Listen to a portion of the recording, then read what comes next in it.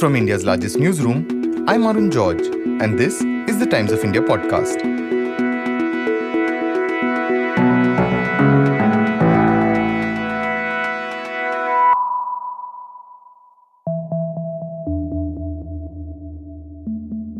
Well, you are absolutely right that I am probably the first person who has completed the prescribed format or formality of filing the living will.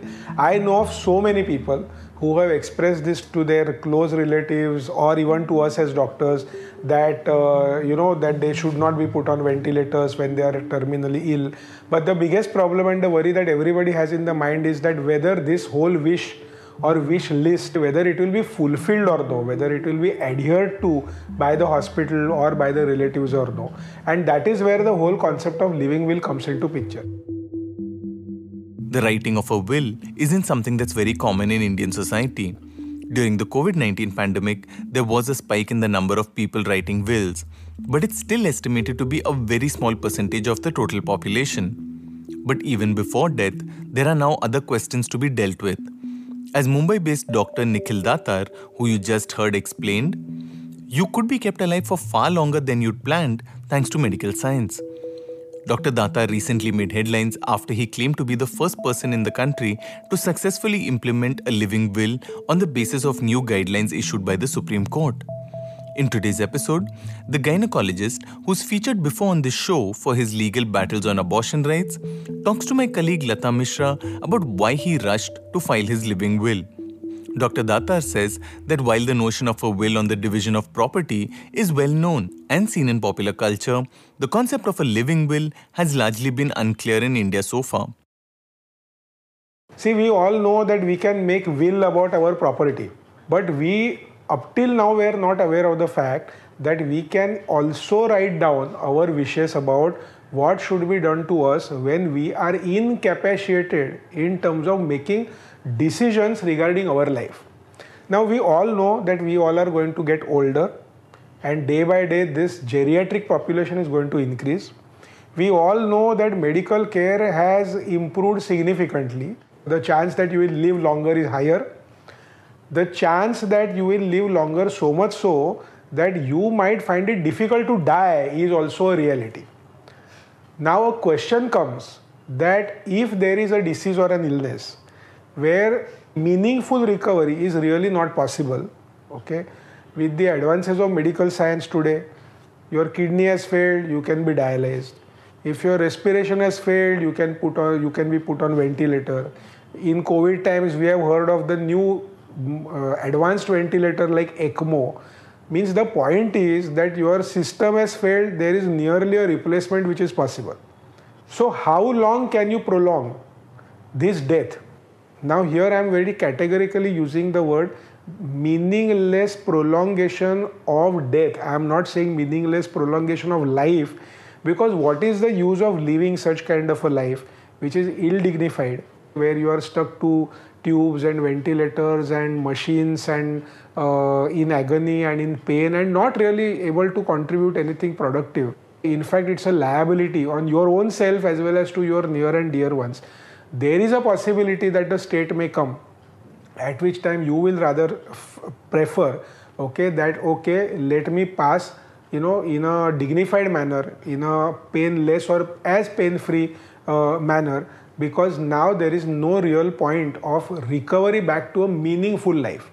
And what I'm saying is nothing new. I'm 100% sure that every person in the audience must be aware of at least one such person who is terminally ill because of diseases like cancer, last stage, or there are maybe many men and women who are completely dementic and are not able to take their own decisions. The only thing that we keep on doing is that we pity them. Okay, but that's exactly not what they want. Nobody wants anybody to have pity. Okay, we want dignity, and that is why there has to be a way that I can put down what all things I want and what all things I don't want when I land up into that kind of a condition. Dr. Datar explains to Lata that the problem currently arises when a patient is both terminally ill and incapable of making their own decisions on treatment. Now, as long as I am not unconscious, as long as I am conscious, nobody can force any kind of treatment on me. And we all know that when we go to hospital, we first write or sign on consent form. So it means that we give permission that this kind of a treatment can be done on us. But the biggest problem comes up is, what if I have lost consciousness? Now, if I have lost the capacity of decision making, then some near and dear one will have to make those decisions for me. Now the problem is, and as a doctor, I have seen these things happening so many times in our hospitals, that the scenario has come, point of no return is achieved, the person has been put on ventilator. Now relatives come and they say to the doctor, "Doctor, we have understood, 90 years old man, terminally ill, cancer, this, that, etc. Okay, please don't prolong this. Please let him go. He had also expressed this kind of a wish. Please remove this ventilator. Let him pass away." The difficulty here is that the law of the land, the medical ethics, and all these things do not realistically allow such kind of a thing per se in our society. Dr. Datar says that as it stands, doctors can't stop treatment, and if a patient is taken home against the advice of a doctor, it can be a problem in terms of getting a death certificate. He says it also doesn't help that the patient's different relatives might have varying views on the subject of future treatment. Doctor says that, see, my job is to treat. You are in the hospital, you are not in a hospice. So if you are in the hospital, I have to treat. Nobody should come and tell me that I did not treat the patient till the last breath of that person. I completely agree with what you are saying. The person is terminally ill. So why don't you do one thing? You take a discharge against medical advice and take the person wherever you want to take, maybe to a hospice or maybe to the home. Now, what is the scenario from the relative side? The relatives say, how will we take such a person at home? How will we keep him pain-free? How will we give him whatever bare minimum nursing care that is required? And who will give death certificate, in such kind of an eventuality? So literally speaking, what happens is that the buck keeps on getting passed from relatives to the doctor and the hospital, and hospital to relatives back. And to complicate the situation, when one relative has come to a conclusion that such and such thing should be done, after a few days another relative comes and he asks the doctor, who has given you this authority? Why did you stop this treatment? Why did you not do this treatment? And we have had so many incidences, somebody coming from foreign country, in US it is done like that, and UK it is done like that. Basically what it means is that although all this is being done for the individual, who bichara is not able to take any decision, and all other people around him, but he becomes the least important person and all other things become a priority. Now, if you want to avoid this, then the only logical, legitimate way is to do a document called as living will, in which you write down as to when do you want what to be done or not to be done. And this can be done in a simple manner.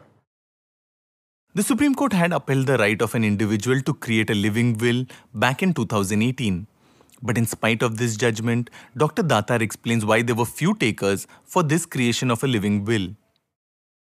Long time back, practically, in the judgment which was given called as Common Causes versus Union of India, Supreme Court has already laid down that one can make such a kind of a living will, and it is nothing new. But you will be surprised to know that practically speaking, not a single living will was able to fulfill the required legal formality, because Supreme Court had laid that formality only in a much complicated manner, and that's why it was so very difficult to complete that formality. According to Supreme Court, the system was that you have to write the will, this kind of a living will, and you have to write this living will in front of the judicial magistrate of first class. Now that's very difficult. The judicial magistrate of first class is supposed to send this to the registry of the district court and all sorts of things, and that was making real difficulty in this kind of a scenario. So I am very happy to say that a recent application was moved by an organization from Chennai called as Indian Society of Critical Medicine, and this judgment was given just around in February 2023, where the Supreme Court bench looked at this and toned down the guidelines. Under law, a will can be written by a person on a piece of paper and signed in the presence of two witnesses to be considered a will. A living will, on the other hand, is not so easy to implement. Dr. Datar explains what it takes to make a living will. In this particular judgment, that's a miscellaneous application. People, if you want to download this application or the order, it is quite easily possible. You from social media or Google, you can do that. The guidelines are as simple as you can write this living will yourself. You do not require to use a stamp paper. Number two, you have to have two witnesses. You might want one witness to be a doctor, so that the doctor can also kind of qualify and say, being a doctor, that the person who is an executor, that means who is writing the will, is of a sound mind and he is healthy otherwise, and he is taking a not kind of under any coercion or any force or any undue influence, which is like standard, which is like for any other kind of a document that we do. So such two witnesses are required, and you can just simply notarize your document. You may also sign this in front of a gazetted officer. The third thing that has been said is that once this document has been done, you have to send one copy to the local government. So it could be municipal corporation or a panchayat or a local government, and they are supposed to have one custodian or a competent authority whereby they will keep this particular document. Dr. Datar admits that his living will has been filed within weeks of the Supreme Court tweaking the norms to make it easier for people to file one. The Municipal Corporation of Mumbai doesn't even have an authority yet to accept such documents or to register them. But issues like these didn't stop Dr. Datar. Now it is but natural that the order has come just in February 2023. So these competent authorities have not been realistically formed. It is quite acceptable and understandable. Now since I was the first person, probably, I mean I'm sure there might be somebody else, but at least to my knowledge I have not heard of any such person before me who has completed this formality in a legitimate, or you may say in a prescribed manner as per the Supreme Court. I did have some difficulties. So when I went to the notary, my notary madam said that, sir, we have never done such kind of a thing. Can we do it? And no. So I had to give her this order and I had to say this, that I'm sure you must not have done, because probably nobody has done it up till now in this particular manner. After completing this formality, when I realized that I'm supposed to send it to the competent authority in municipal corporation, I realized that at this point of time there is nobody called as competent authority.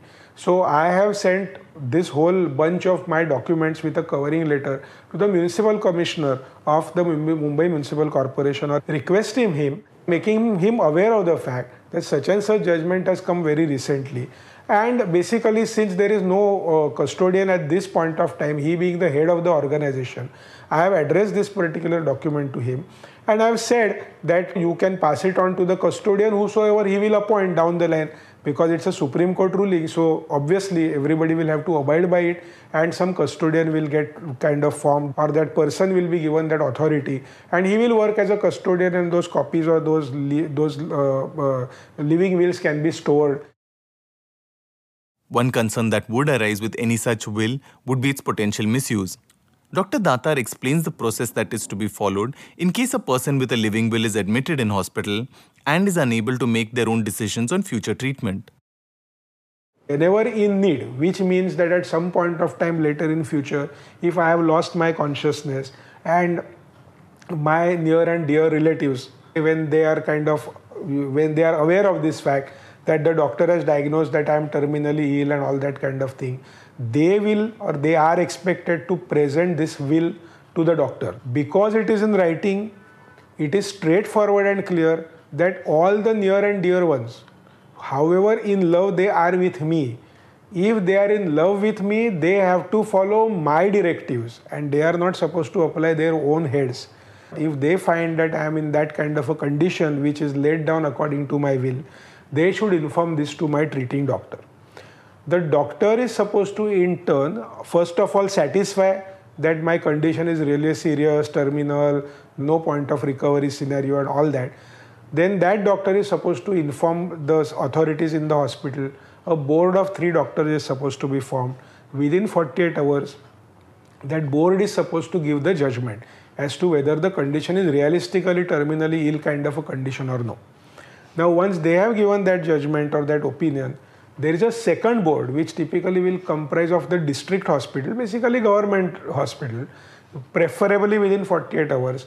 They are supposed to come examine me and concur with the opinion or not concur with the opinion, whatever the case may be. Now, situation number one, all are in agreement, which is most likely to happen. Then the scenario is very simple, that now officially the life prolonging treatments like ventilator can officially be withdrawn, and for withdrawing this, nobody will have any problem. No relative of mine nor the hospital or the doctor should fear about any medical legal responsibility or medical legal litigation arising, because it is all happening according to my own wish and will. So nobody should worry about executing this particular kind of a thing. There are obvious questions about this process, including what if you draft a will that isn't produced by your relatives when you need it to be? Dr. Datar admits there's a lot left unaddressed, but he feels the only way to start working towards answers is by sort of jump-starting the process. There are so many possibilities. What if the board doesn't agree? What if the secondary board doesn't agree? A lot of things are there, and somebody reads through the judgment, all these questions will get answered.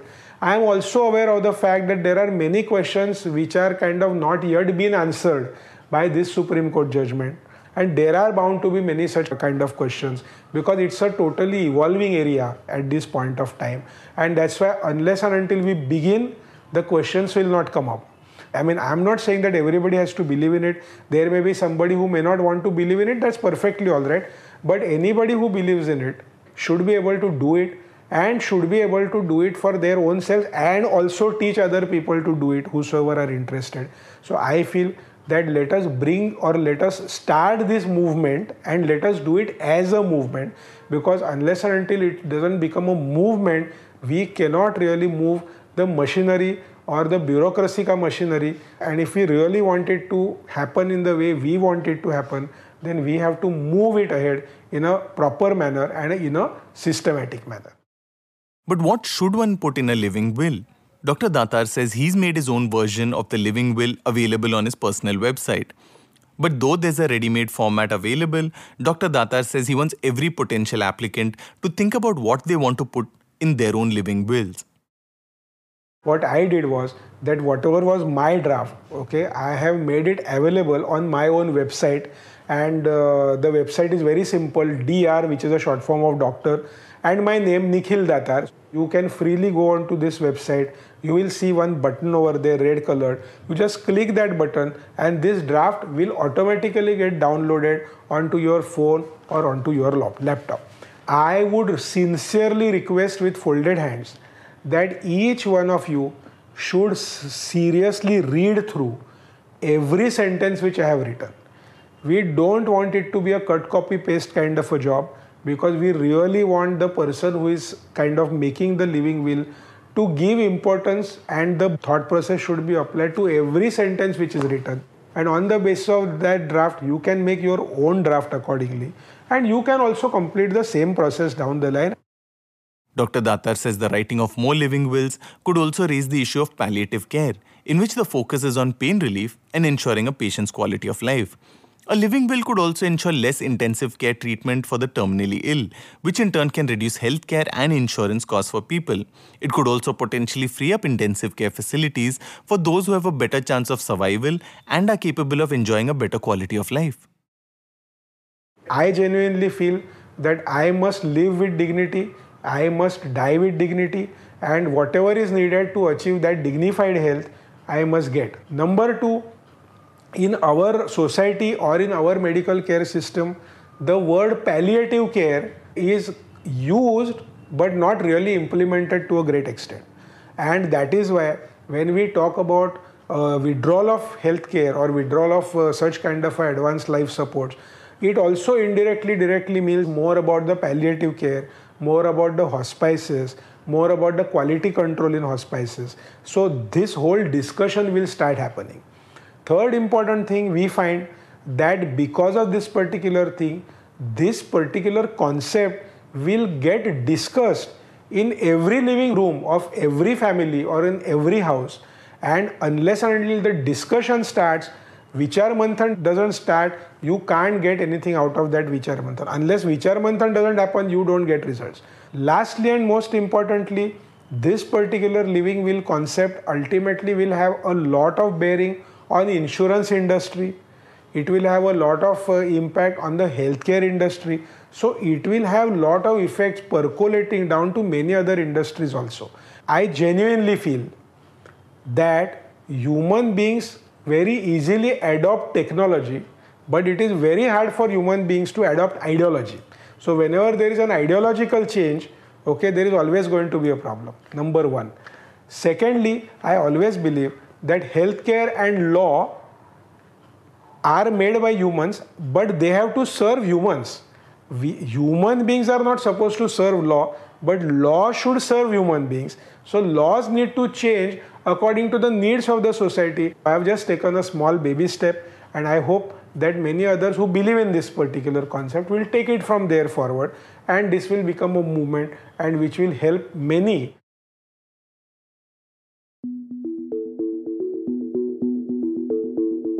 Today's episode was produced by Jairaj Singh, Sunay Marathe, and Anuja Singh. For a daily spotlight on people, ideas, and stories that matter, subscribe to us.